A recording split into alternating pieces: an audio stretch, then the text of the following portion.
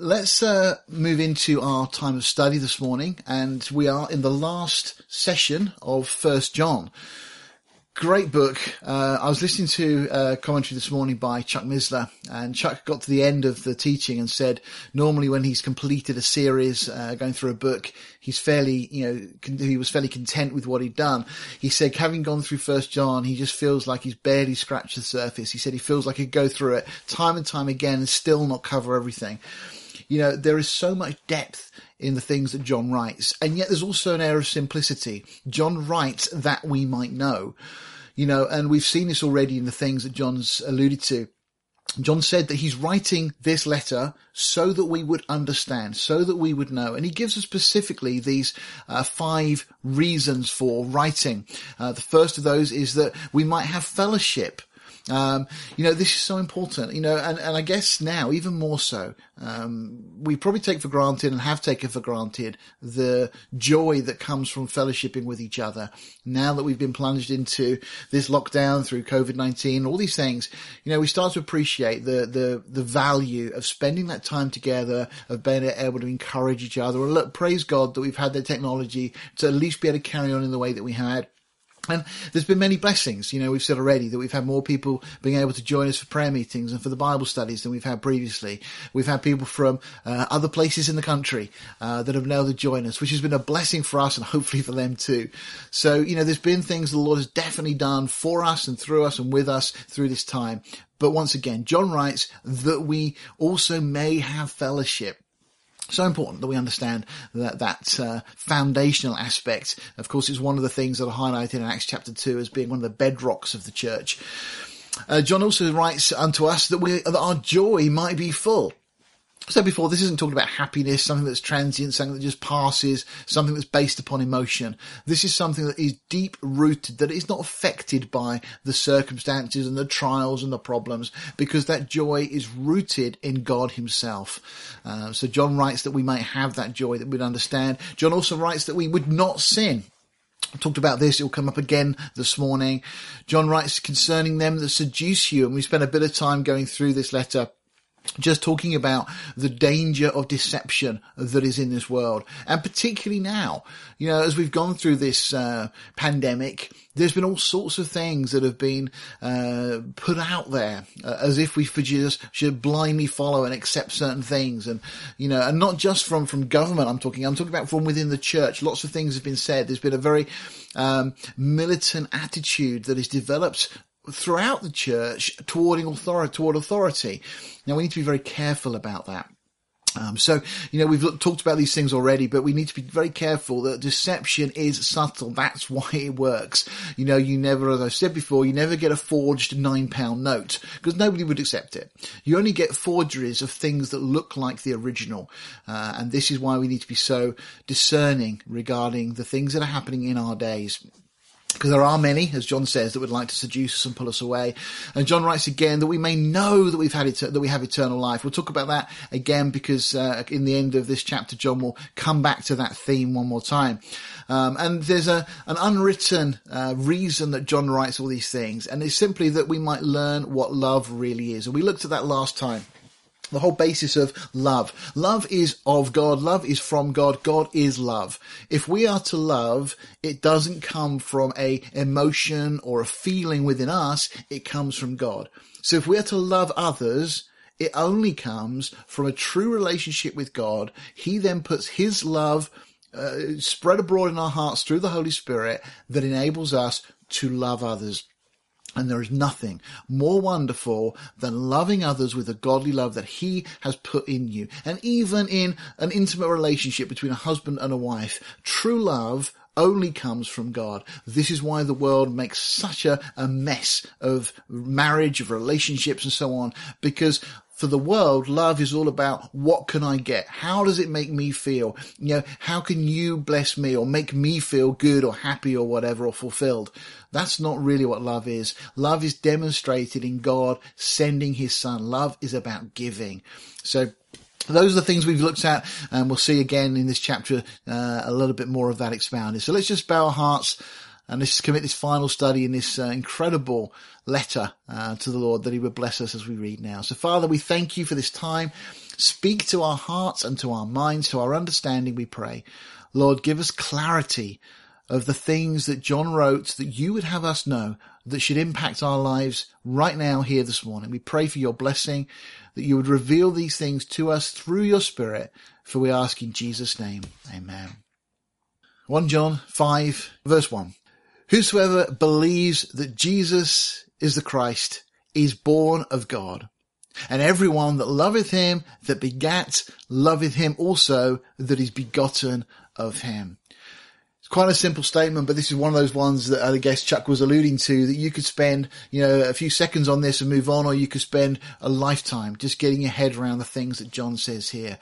But simply that if we believe that Jesus is the Christ, he's the Messiah, and that he is born of God, that he's God manifested in the flesh, we're told that everyone that loves him that begat, loves God, loves him also that is begotten of him. So if we love God, we will love Jesus. If we have a true and right relationship with God, then we will have a love for his Son. They are, of course, one and the same. So it's an interesting thing that we draw from this, that really one of our principal goals is to love Jesus. We have this relationship with God because of Jesus, but actually to love Jesus should be a goal that we have. Now, this is interesting. Ladies, during the week, we're talking about goals and so on, and maybe the way we can go about looking at setting goals and things like that. I would say that, you need to have that mindset that this is not just going to happen. You won't just suddenly wake up loving Jesus. I mean, there is naturally a love that overflows in our hearts once we're saved. There's an excitement, there's a joy.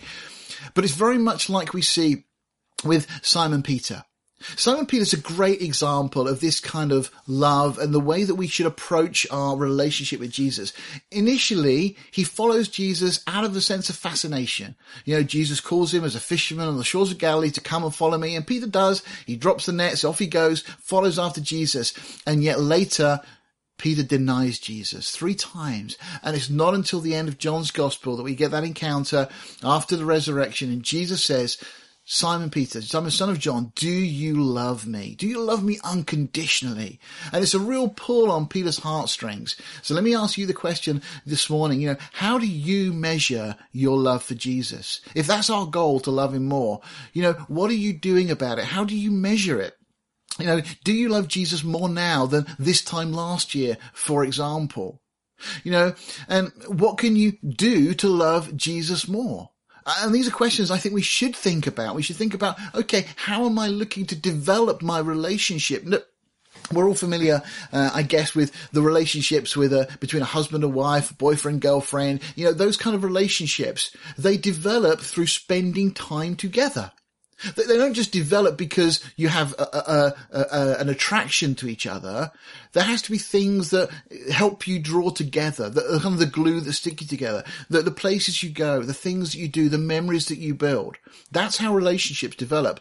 Well, how are we developing our relationship with Jesus? Are we consciously looking to spend time with him? And I don't just mean doing a devotion in the morning. I don't just mean reading the Bible. I hope you are reading the Bible. I hope you're going through this year reading scripture. Whatever you set yourself as your goal, your target to read through this year, whether it be just a book or through the whole of Psalm 119, or through the whole of the Bible, whatever you've set yourself as a goal, that's a good thing. I encourage you to do that. Strongly encourage you. It will bless you. But that's not the same as spending time with Jesus. That time where you just typically get alone. I mean, I spend so much of my time with Joy. I do. We're married, we live in the same house, but how much of my time do I actually spend with Joy? The children are around, work pressures are always going on, there's things that need to be done, there's shopping that needs to be done, there's washing, there's ironing, there's daily chores. Just because we're around each other all the time doesn't mean we're spending that quality time together. Anybody that's married, anybody that lives in a home environment, you understand those kind of realities.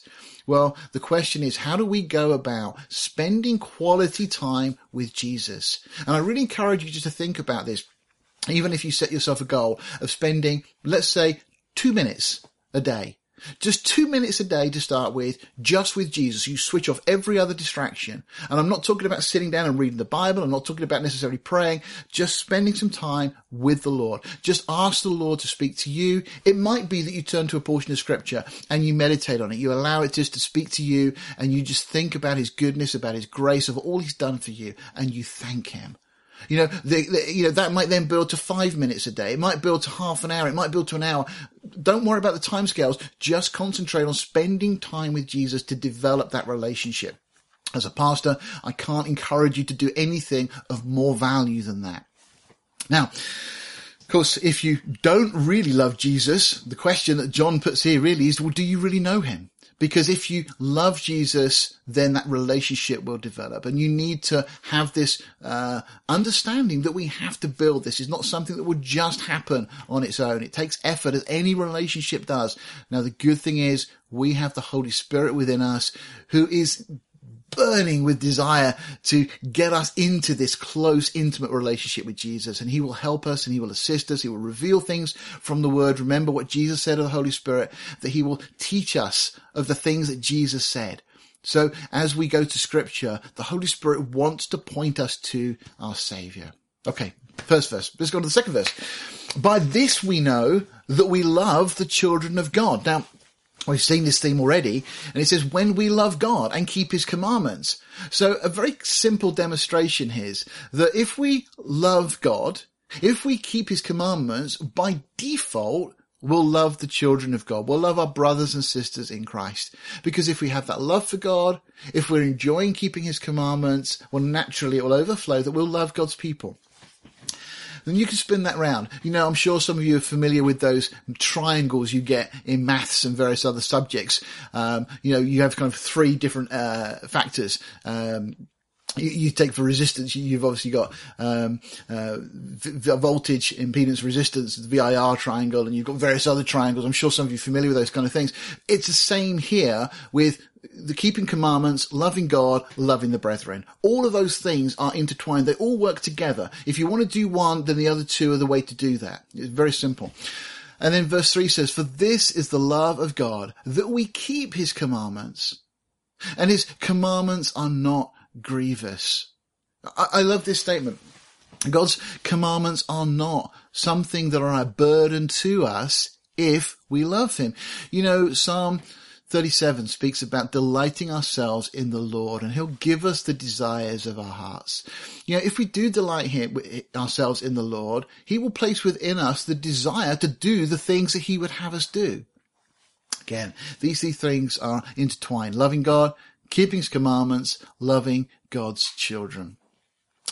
Verse 4, we're told, for whatever is born of God overcomes the world, and this is the victory that overcomes the world, even our faith. It says, who is he that overcomes the world? But he that believes that Jesus is the Son of God. So again, whatever is born of God. Well, our new lives, of course, are born of God. We'll talk about this in a little while in a bit more detail. But we have been born again through the Spirit of God.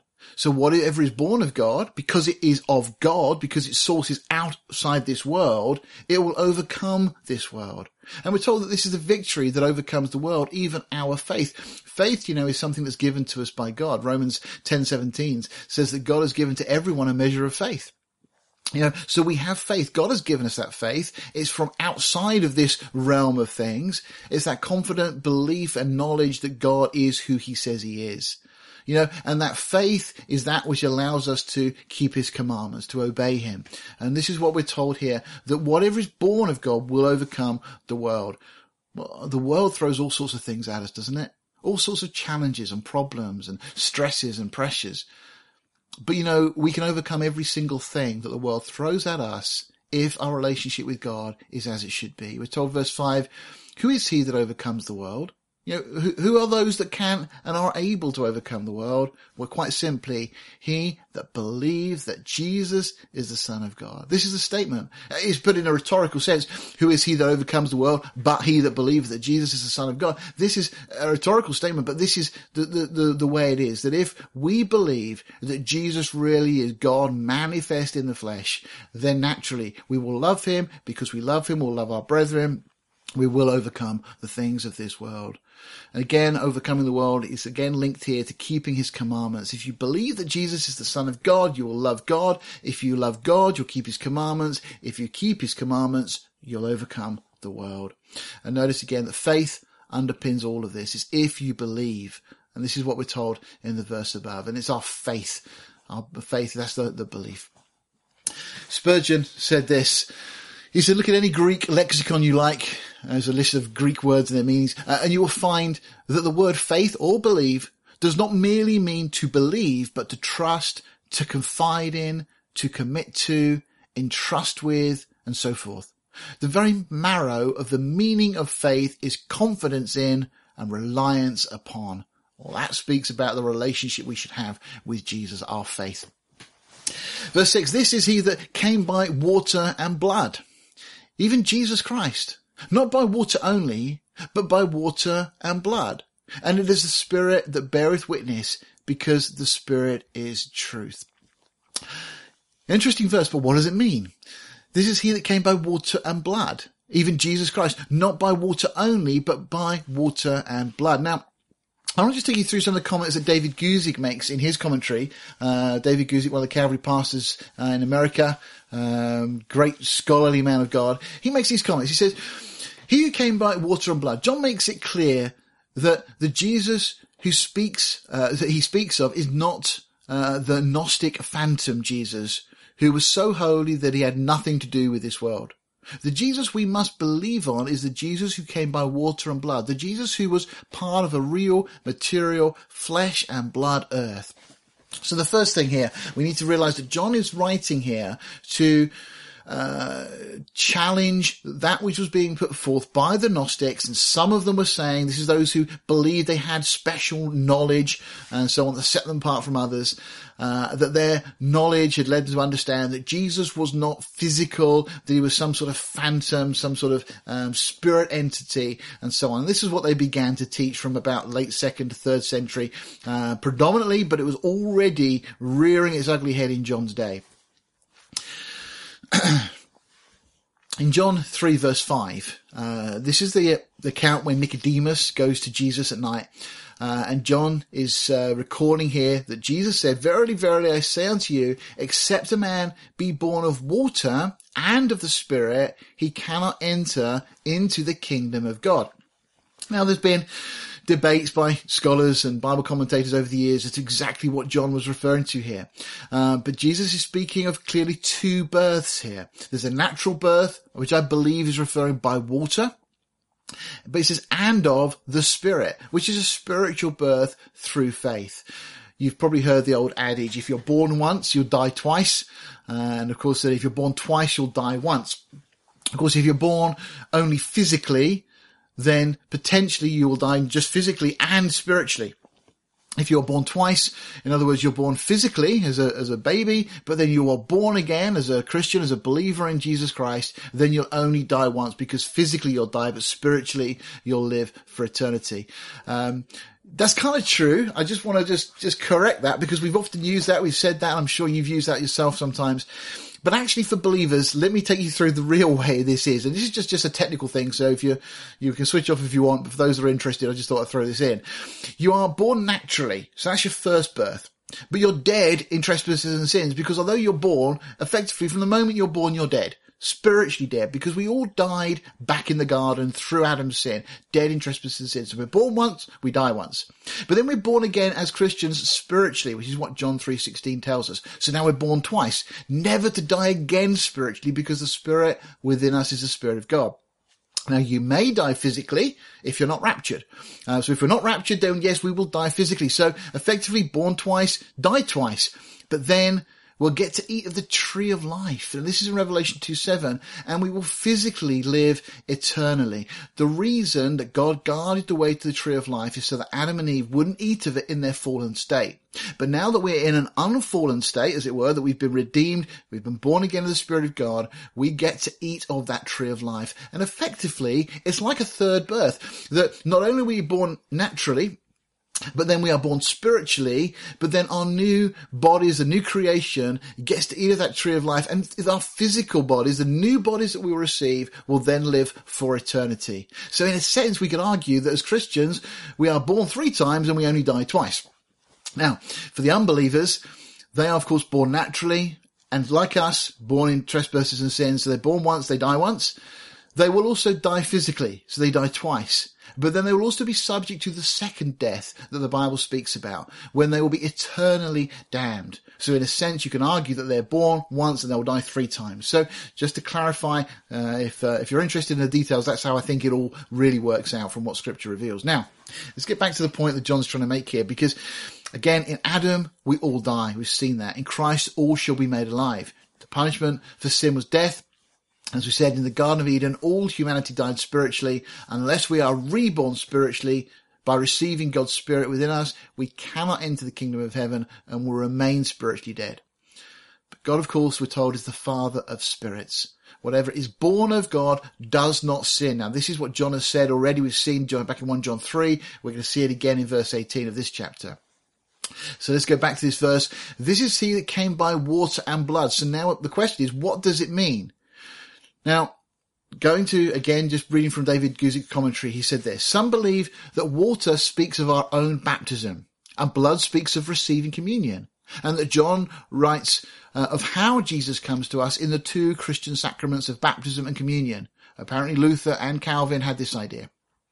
Yet, if this is the case, it doesn't add up with the historical perspective John had when he wrote came by water and blood. In other words, past tense. He seems to write of something that happened in the past, not something that is ongoing. David Guzik goes on, it says, others, such as Augustine, believe that the water and the blood describes the water and the blood which flowed from Jesus' side when he was stabbed with the spear on the cross. You know the scripture from John 19:34, but one of the soldiers pierced his side with a spear, and immediately blood and water came out.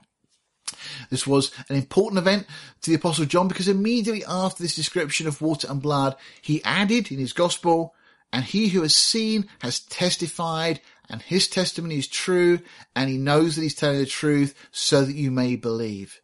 Yet if this was John's meaning, it's a little unclear how it can be said that Jesus came by water and blood. So these are interesting ideas, and some commentators have gone down this route. David Guzik says, still others believe that the water spoke of Jesus' first birth, being born of the waters of the womb, and blood speaks of his death. He says if this is the case, John would be essentially writing Jesus was born like a man and died like a man. He was completely human, not some super spiritual being who had no real contact with the material world. The Gnostics in John's day, of course, thought of Jesus as such a super spiritual being, or just that kind of thing. David Guzik goes on and says, probably the best explanation, though there are good points to some of the other ideas, is the oldest recorded Christian understanding of this passage, first recorded by the ancient Christian Tertullian.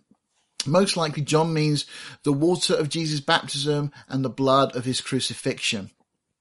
When Jesus was baptized, he was not baptized in repentance for his own sin, he had none, but because he wanted to completely identify with sinful humanity. When he came by water, it was his way of saying, I am one of you. When Jesus died on the cross, he did not die because he had to. Death could not have any power over him. But he laid down his life to identify with sinful humanity and to save us from our sin. When he came by blood, it was so that he could stand in our place as a guilty sinner and to take the punishment our sin deserved. And they are David Guzik's commentaries. Now, once again, just highlight that John says this is he who came by water. So he's speaking of past tense of something that's been accomplished. So that helps us to understand what John is really saying here. And notice by water. Now, up until last night when I was going through this again, I'd always tend to think that this really was a reference to the natural birth. That Jesus did come naturally in this world as a human being. That's the incarnation that we speak of. And of course, that is the idiom, as we've already seen, that John uses in John 3. And the blood, well, it seems to speak of course, his sacrificial death in our place, without which we could never be redeemed. So we, in a sense, have the water, which is the natural, and the blood speaks of the divine, of that which he accomplished, satisfying the judgment from God, the justice of God, and so on. So, in one sense, we could look at this, and I think there's merit in this, that Jesus was, of course, perfect God and man in one. And I think that's part of what John is trying to convey here.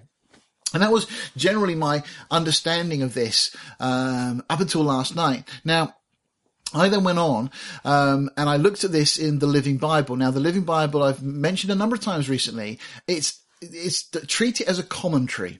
But as a commentary, I actually think it's one of the best commentaries that we have access to. It was written by a man by the name of Kenneth Taylor. It was written for his daughters to try and explain Scripture in a way that they would relate to. But clearly he's done a fantastic job of understanding the ideas in the text here. So although it's not a word for word translation, it's a good commentary. We've actually, as a family, we've started going through it this year because I think it's helpful in many respects. There's a number of things recently that I've gone back to the Living Bible just to see how he translated it. And it's brought real clarity, certainly in agreement with what the actual text says. Now, in regard to this verse, this is what this is what Kenneth Taylor says. I think this is helpful. He says, and we know he is, speaking that he is Jesus, he's the Saviour. He says, because God said so with a voice from heaven when Jesus was baptized, and again as he was facing death.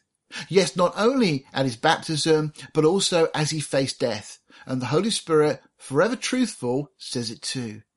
Now, I think that was really quite enlightening because actually this verse, I think, is simply saying that the testimony that we have is speaking about the Holy Spirit bearing witness, but how can we know that Jesus is who he says he is?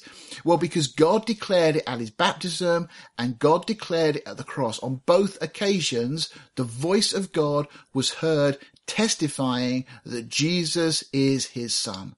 So again, I'm grateful to that insight in a sense.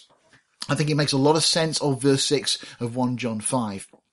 And actually, it's kind of made very clear, I think, as we read on, because it says, for there are three that bear record in heaven. This is talking about the witness that we have. It says the Father, the Word, and the Holy Ghost, and these three are one.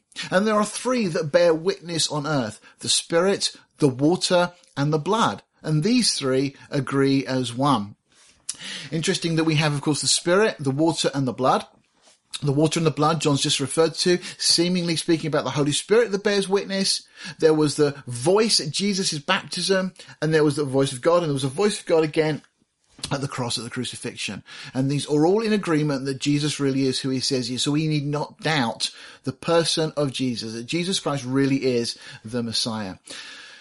Okay, now, with that said, we cannot leave these verses without addressing the controversy. Now, if you're not aware of the controversy, you won't have to spend much time reading these portions of Scripture before you become aware of it. If we look at the English Standard Version, it translates these two verses as there on the screen. For there are three that testify, the Spirit and the water and the blood, and these three agree. Now, I think you'll notice that there's a big chunk missed out of what they put there. If we look at the NIV, it says this, for there are three that testify. That's all it says in regard to verse 7. It misses out the statement about the Father, the Word, and the Holy Ghost. The Trinity, effectively. It's just removed. And it says that the Spirit, the water, and the blood, and the three are in agreement. So kind of verse 8 is largely there, but almost all of verse 7 is omitted in the NIV. And this is the same for most modern translations. The NASB, a New American Study Bible, says this, or Standard Bible rather. For there are three that testify. Again, it misses out the rest of verse 7. The Spirit, the water, and the blood, and the three are in agreement. Now, in the footnote for the NASB, it says this. A few late manuscripts, they always put it as MSS, it's just an abbreviation for manuscript. A few late manuscripts add in heaven the Father, the Word, and the Holy Spirit, and these three are one. And there are three that testify on earth, the Spirit, and he goes on from that point. So it's saying that what you have in your Bible, if you're reading a King James Version or a New King James Version, it's saying that that has been added into the text. And it's saying it was added at a much later date, that it wasn't really part of the original text. Now, this is an issue that we need to understand and need to have very clear in our hearts and minds what we think about this issue. Now, if you go to the NIV and you look in the NIV Study Bible, it will make this very bold statement. Late manuscripts of the Vulgate, that was a translation by a man named Jerome. It was in 400 AD roughly. It was putting the Bible into the popular language of of Rome at the time, into Latin. So it's translation from the Greek text into Latin, the Vulgate. Vulgate just means popular. It says the late manuscripts of the Vulgate testify, this is what it says, in heaven, the Father, the Word, and the Holy Spirit. And these three are one, and there are three that testify on earth. And it says, so what it's saying is that the late versions of the Vulgate actually have the whole text in there. But then it puts this statement in there, but not found in any Greek manuscript before the 16th century. In other words, what we're being told is that these verses are, or the verse 7 particularly, is an addition that was added into the text at a much, much later date. Well, that means if that's the case, it means that we've got things that have been added to God's word. It means that God hadn't preserved his word. It means that people have been able to just interpose things into scripture. And then you and I are left in the position of trying to work out, well, what should be in there and what shouldn't be in there. And that becomes a real dangerous ground to be on, because people then are at liberty to say, well, I don't think that should have been in there, or I don't think that should be in there. And that actually is what's happened. Let me give you a very brief history of the Bible, if I may, just to try and clear this issue up. Of course, the New Testament's books were written, I believe, very much down to the scholarship of Bill Cooper and the things that he's uncovered, that the whole of the New Testament was written by 70 AD. Not one of the New Testament writers referred to or mentioned the destruction of the temple as past tense. Jesus speaks of it prophetically as going to happen, but not one of them record this hugely significant event as something that's happened. There's not even an allusion to it as being an event that has taken place. And there's many other evidence as well that we can pull for this. So New Testament books all written by 70 AD. When we get up to the 3rd, the 4th century, we find that there were careful copies that have been made and started to be spread around the world from that time onwards. However, in Egypt, in Alexandria in Egypt, there was a cult that was rising, and this is what John has been alluding to, that was making their own version of the Bible. They were trying to deny the deity of Christ, that Jesus really was God manifest in the flesh. These are the things that John has addressed.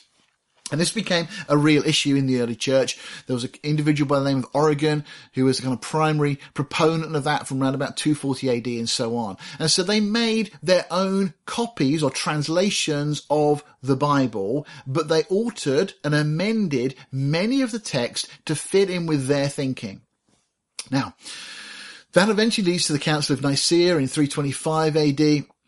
And there were other church councils to try and really clarify what should be in the Bible and what it should say and so on. Not that there was really any doubt. It was all settled by the end of the 1st century. But Jerome then, as we mentioned a moment ago, 400 AD, then translates from the Greek text he had into Latin, which becomes known as the Latin Vulgate. But notice that comes from the Alexandrian manuscripts. So the version that Jerome uses was an Alexandrian copy or corruption of the original text.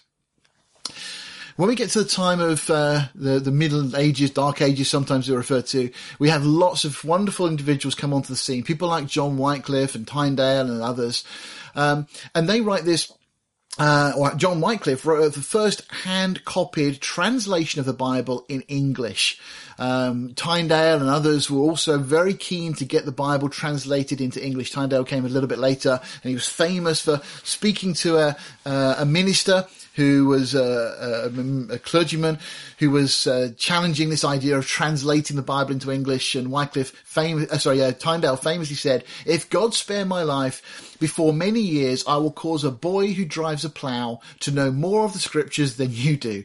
It's quite a famous quote of Tyndale's, but of course that came to pass, that before long we ended up with many English translations of the Bible.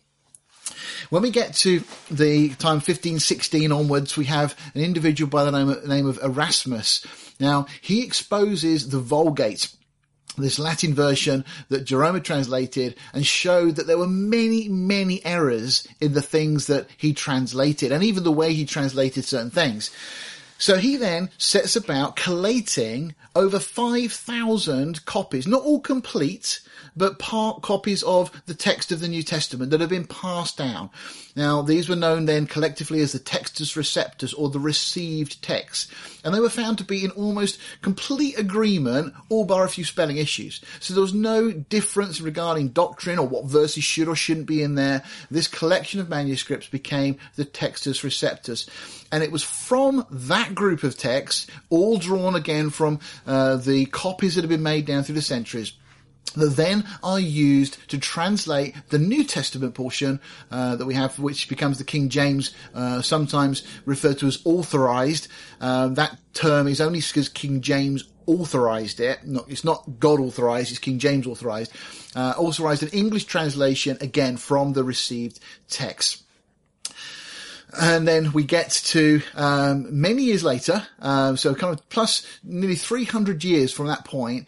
We didn't need any. There have been loads of English translations up to 1611 from the time of Wycliffe onwards, and suddenly they all stopped. There was no need for another English translation because these scholars that had put the King James together had really been very, very diligent. You only need to read the preface of King James to read the work that they did and how they set about checking and revising. And there was 3 groups that were set up to translate, and they all checked each other's work. There's no other translations that come onto the scene up until 1881, and that's when the revised version was then published. Now, I'm going to come to this and give you a little bit more detail about that. Now, Codex Vaticanus, you may have heard of this. Codex is just a fancy word. It means a book. It's something with lots of pages that have been put together. Okay, so Codex Vaticanus, just this Bible, appeared for the first time in the Vatican Library Catalogue in 1475. So this version or translation of the Bible certainly existed in 1475, but there is no mention of it at all before that time. It just comes onto the scene. In fact, a number of statements about it seems to imply that it had just been a work that was completed at that point. There was a man by the name of Simonides. Now, he was commissioned to produce an authentic, so something that looked like an original, handwritten copy of the Bible for the Tsar of Russia. So in 1830, he set about this work. He set about creating this very authentic looking, original looking copy of the Bible as a gift for the Tsar of Russia, who'd shown lots of kindness to the Christian church. A few years later, in fact about 13 years later, by the time that Simonides had completed his work, he'd sent it off to the Tsar in Russia, and believing that it was going to get to the Tsar, another man, a German man by the name of Tischendorf, was invited. Now, he was a Protestant, so get the irony or the strange situation here. He was invited to go to the Vatican to see Pope Gregory the 16th. Whilst he was there, he was shown the copy of the Vaticanus, which had been kept under lock and key pretty much up until that point. A very strange thing that you'd invite a Protestant in to show him these things. Well, then, the following year, sent on a mission by the Roman Catholic Church, Tischendorf discovers this Codex Sinaiticus, as it becomes known, at a monastery at the top of Mount Sinai, the Sinai Peninsula. Not the real Mount Sinai, but the one that's given that title. Tischendorf had a great distrust and dislike to the Textus Receptus, the work that Erasmus has done. He said this: "We have at last hit upon a better plan even than this, which is to set aside this Textus Receptus altogether, and to consult a fresh text, derived immediately from the most ancient and authoritative sources." Now, that's his statement. It just shows his dislike for the Textus Receptus and his plan to try and replace it with something else. And obviously this quest, he goes out and incredibly discovers this codex. Initially only discovers part of it, apparently in a waste bin. So the story goes, in the monastery of Mount Sinai.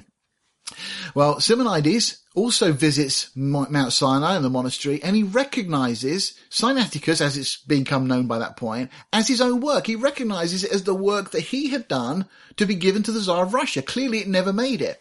So he tries to expose this fraud, but is silenced.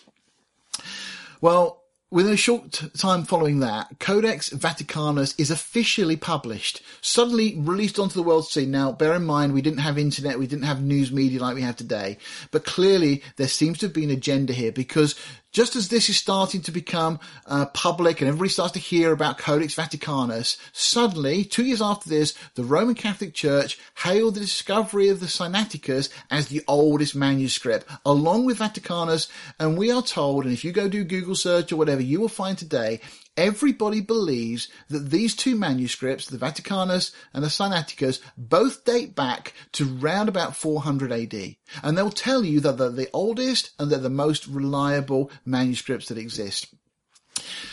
Bill Cooper, in his book, The Forging of Codex Sinaiticus, says the Vatican had tried unsuccessfully for 300 years to overthrow the Reformation Bible. Now, by that, Bill Cooper's referring to the many Bibles that have been produced during the Reformation period, all from the received text, or these 5,000 plus manuscripts. Many Bibles have been translated in different languages throughout Europe, including the King James in this country. In fact, there were a number of English translations leading up to that. But then, of course, these two new manuscripts, or these ones that are purported to be really old, come onto the scene, and they become the standard that is adopted from that point. Just to highlight as well, 1859 is the year Sinaiticus is foisted upon the world. It was the same year The Origin of the Species was also released. An interesting year in terms of attacks against the true authority of God's word. That then becomes the basis for the revised version. It comes from the Sinaiticus and with a little support from the Vaticanus and so on. Don't have time this morning to go into all the issues and the details behind the Sinaiticus and the Vaticanus, but there are so many translational issues and problems. In fact, there's over 9,000 differences between the Vaticanus and the Sinaiticus alone. And yet they're supposed to be basically saying the same thing. And there's lots of other issues and copyist errors and so on. Now, the footnotes of most modern translations state that particular verses are not found in the oldest or the most reliable manuscripts. That's the case, of course, with the verse that we're looking at this morning, 1 John 5, verses 7 and verse 8, but particularly verse 7. But by that statement, they're actually referring to the Vaticanus and the Sinaiticus. They're saying that those two manuscripts are the oldest and the most reliable. But now we know that both of these are modern forgeries. Okay, they weren't back to the 4th century. They've been the work much, much later on, and clearly the Vatican was behind this, trying to push these versions upon the world because there's lots of significant translational issues between them. The Vulgate itself was translated, as I said earlier, from the Alexandrian manuscripts, and almost all modern versions of the Bible now come from this source. So just to give you an overview of the sources, we start with our original text of the Bible, as was written by the apostles, the disciples, and so on, and those authors of the New Testament that we have. And then we get the Alexandrian corruption. That leads to the Vulgate, which is a poor translation itself into Latin. That then leads to the discovery of the Vaticanus and the Sinaiticus, which we now know were forgeries. That leads to these two individuals, Westcott and Hort. You may have heard their names. They were supposedly godly churchmen. They were anything of the sort. They were involved in the occult. They were followers of Darwin and all sorts of other things. Very, very concerning, their history and so on. It's easy to read. There's all sorts of information about them. But that leads on to the modern translations we have, the NIV, ESV, NASB, in fact, almost all modern translations. On the other side, you have the original text, which were then carefully preserved and copies were made. Not always complete copies, but certainly partial copies. There's about 5,000 manuscripts in existence, from which Erasmus compiles the Textus Receptus, which then leads to the Bibles that then were translated in the various places around Europe in the various languages that we have. And of course, our version of that out of the Reformation became the King James version of the Bible. Okay. Where is all this heading?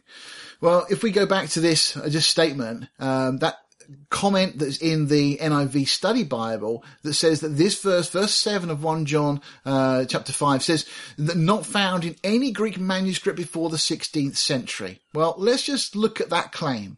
Now, I'm presuming that the translators, those that put together the NIV, must have been far more scholarly than I am.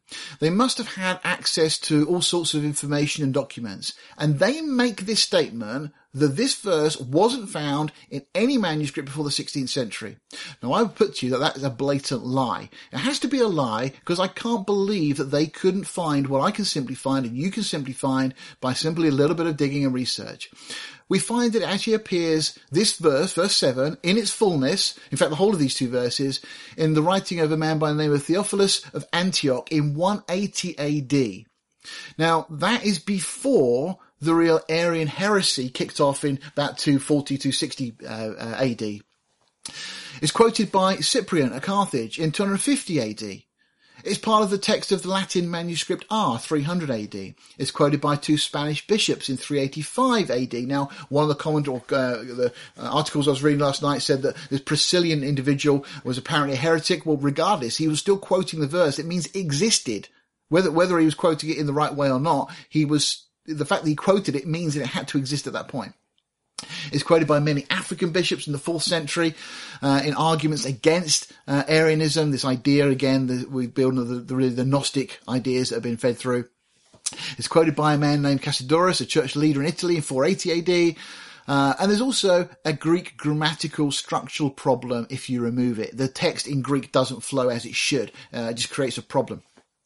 But interestingly, one of the greatest proofs we have that this is not a later addition, as all these versions are trying to claim it is, and as many will tell you today it is, it was actually used satirically by an individual by the name of Lucian of Samosata. He was not a believer. He was very anti-Christianity and anti the Bible, and yet he uses this in a satirical work that he put together, which we know dates to around about 46 years after John had written it. So within a really short space of time, this non-Christian in his work actually quotes and uses this verse, which means it existed. All right, why does it all matter? I mean, why have I just taken you through that just before your lunch on a Sunday? Well, attorney Erwin H. Linton said the following: "The infallibility of the record upon which rests the eternal essentials of our faith, the deity of Christ, his voluntary atoning death, the bodily resurrection, and impending return in power and glory, are all rendered uncertain in a mind in which the accuracy of the Bible record is in doubt." What he's saying is, if anybody can call into question the things that are in the Bible, and you start doubting whether it should they be there or shouldn't be there, then it's going to affect everything you believe about what the Bible says about the foundational, essential tenets of our faith. Now, some years ago, I was involved in an email debate exchange with a Christian group who I had great respect for. I knew the individual that headed up and ran this particular ministry. But somebody in their ministry, in one of their monthly newsletters, put out the following: "A lady phoned me in a concerned frame of mind following an encounter with Jehovah's Witnesses. The conversation had turned to the Trinity, and she had confidently turned to 1 John 5, 7-8 to prove that it was in the Bible. She was shocked to be informed by her callers that the verses she quoted didn't belong in the Bible. They are a later addition. The call to me was to confirm the facts. A good modern study Bible, I have the NIV open before me, will tell you that the deliciously tempting clause, testify in heaven, the Father, the Word, and the Holy Spirit, and these three are one, there are three that testify on the earth, that clause is not found in any manuscript or translation before the 16th century. You see, this individual was just repeating what he'd heard, what he'd read, what he'd been told. He said, when I told her, she replied in consternation, but I've been using those verses for 30 years. Now, I got in touch and I complained because I said, you have just undermined the faith of a genuine, sincere believer who trusted God's word by telling them that those verses shouldn't be there. You're arguing that they're not in any manuscript before the 16th century, and I gave him a list as I've just gone through with you, showing that those verses clearly were there right from the start. Those verses that we've read this morning were in the original. They are what John wrote. There is no question. If you want to read a really interesting explanation about why this controversy even came about in the first place and why people questioned it, really encourage you to read Bill Cooper's book, The Authenticity of the New Testament. He goes through a whole section showing the root of where this problem and this question actually came from. And it didn't come from a scholarly source at all. It just came from somebody that had a real beef with the Bible. Verse 9. If we receive the witness of men, the witness of God is greater. For this is the witness of God which is testified of his Son. You see, we've just gone through some verses there that are talking about the testimony and the witness that we have to prove that Jesus is who he says he is. Verse 7 and 8 do tell us about the Trinity, about the Father, the Son, and the Spirit. And yes, you can use them in your conversations with Jehovah's Witnesses or anybody. And if they come back and tell you that's not in the original, you agree with them. Say it's not in the original that you're using because their translation, the translation that Jehovah's Witnesses use, that comes from the Alexandrian manuscripts also. So no, it won't be in their versions. And it won't be in a lot of the modern versions that also come from that source. But it is in the original, and there's plenty of ways we can prove it. So it's a great argument to throw back if anybody challenges you. But really the point of going through all that this morning was that we can trust every single thing we have in Scripture. We don't need to start throwing things out and giving in to people that are going off on whatever agendas they have to try and undermine or to disprove certain points in the Word of God. So this whole issue, though, here, John is making the point that we have the assurance that Jesus really is who he says he is because God confirmed it at his baptism, confirmed it at the cross, and we have the witness of the Holy Spirit. And again, this verse just continues that theme that John has said. We've got the witnesses. If we receive the witness of men, okay, which we listen to what men have got to say in regard to whatever, he says the witness of God is greater. And of course, God witnessed twice, both at the baptism and the crucifixion, as we've said. He that believes on the Son of God has witness in himself. You see, we don't actually need external witnesses. It doesn't matter that you and I weren't there at the baptism and at the crucifixion because we've got God's testimony, we've got the Word of God anyway, but we've also got a witness in ourselves. He that believes not God has made him a liar, makes God a liar, because God declares that Jesus is God manifest in the flesh, because he believes not the record that God gave of his Son. See, once again, indebted to Kenneth Taylor's paraphrase of this, because it just brings a little bit of light to understand exactly what John really was saying. And it seems to clearly be from these verses referring to what God himself had publicly declared, an audible voice that people heard. And it's saying, if you deny that, you're denying God himself. You're saying God's a liar. And this is the record that God has given to us, eternal life.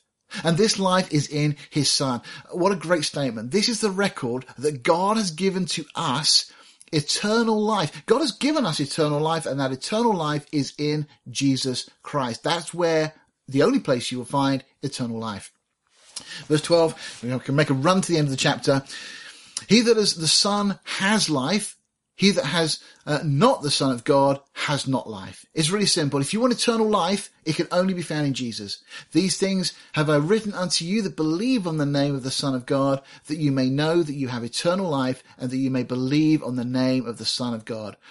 This should answer the question, can I lose my salvation? Because John writes, stating here, that you can know that you have eternal life. If it is eternal, it cannot be lost, put aside, forfeited, taken away, because it is eternal by very definition. If it is eternal, it will go on forever. You have been given this gift. Notice as well what we're told here. Verse 13 again, these things have I written, John says, I've written to you, unto you that believe on the name of the Son of God, that you may know that you have, this is a gift that's been given, you may have eternal life, and that you may believe on the name of the Son of God. See, John again makes it clear we can know this. It's a done deal. It's complete. It's secured. It's irrevocable. Verse 14, and this is the confidence. John would add that if there was any doubt whatsoever. He says this is the confidence that we have in him. And he goes on and says that if we ask anything according to his will, he hears us. Why are we told this? Why does God hear us? Why do we have this statement, this promise? Well, because we have been given eternal life. We have been brought into his family because we are his. Again, we're eternally saved. And so because this, we have this confidence that he will hear us. We don't have to wonder if God might hear us. We know that when we go to him in prayer, God will hear us. And verse 15 says, and if we know, which we do, that he hears us, whatsoever we ask, we know that we have the petitions that we desired of him. And again, we are told to pray in faith. And this verse tells us that we should go to him and ask because he wants to hear us and he will hear us. It's really what we're told back in Matthew's Gospel. Ask, seek, and knock. Verse 16, if any man see his brother sin a sin which is not unto death, he shall ask, and he shall give him life. For them that sin not unto death, there is a sin unto death. I do not say that he should pray for it. Now, this is a troubling verse, certainly in some senses. We're simply told, let's just do the easy part. If you see a brother sinning, go talk to them, pray with them, help them. Don't condemn them. Don't look, I'm surprised you did that. Well, don't be, because in all of us dwells the possibility of any sin that you can conceive or think of.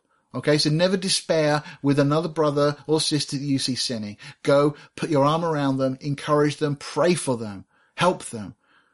You see, if any man see a brother in a sin which is not unto death, he shall ask. Notice we've just been told we should ask, and God will hear us. And he, that's God, shall give him life for them that sin not unto death. So it's a really important thing. We are to pray for each other. If we stumble, if we fall, and others know about it, and we share it with another member of the fellowship and say, look, please help me. I struggled with this. I fell. I did this. You don't have to give them specifics necessarily. But just, look, I stumbled. Pray for me. Well, let's pray for each other, because God has promised to respond in regard to that. This verse speaks of that restoration. But then we have the question, well, what is it referring to when it says that there is a sin unto death? Well, let me just give you some scriptural references for this. We have, of course, in Acts chapter 5, a situation with Ananias and Sapphira who were lying to the Holy Spirit. God sees to it that they both die. They fall down dead in front of the disciples, and fear comes upon all the church. Now, the interesting thing is that even in that instance, there's no suggestion that salvation was forfeited. God just took them out of the game. They lied to the Holy Spirit. That was the big problem. It wasn't a sin that they've committed. We all sin, which John tells us right at the beginning in chapter 1 of this letter. We all sin. If we say we haven't noticed sin, we deceive ourselves. But this is talking about something very specific, lying to the Holy Spirit. God says, no. That's not something that, it doesn't necessarily affect salvation, but it certainly will affect the whole rewards issue, because Scripture speaks about losing your reward, but not about losing your salvation. Interestingly, we have some examples in the Old Testament. You've got Nadab and Abihu, who God took out of the game. Leviticus 10, they offered an offering before the Lord with fire that they had brought from their own hands. Okay, it wasn't something that the fire that God had kindled. They tried to bring their own offering of worship to the Lord. And God deals with it decisively. Achan, of course, in Joshua 7, God also deals with that situation. And there's many others throughout the Old Testament. There's the situation of Ornan, the ark, where the ark stumbles and he stretches out his hand and the Lord strikes him and so on. So God does take people out of the game, effectively. All right, but that doesn't mean necessarily that any of those were not saved. I mean, we don't know necessarily with the likes of Achan whether or not his heart was with the Lord, whether or not he'll be in heaven or not. But certainly with Ananias and Sapphira, there's no suggestion they lost their salvation. So in both cases in the Old Testament, God intervened and brought judgment because there'd been a direct violation of his word. All right, so I can't give you a definitive tick list of what is on that list of a sin that leads unto death, but clearly the category seems to be around a direct violation of God's word or lying to the Holy Spirit.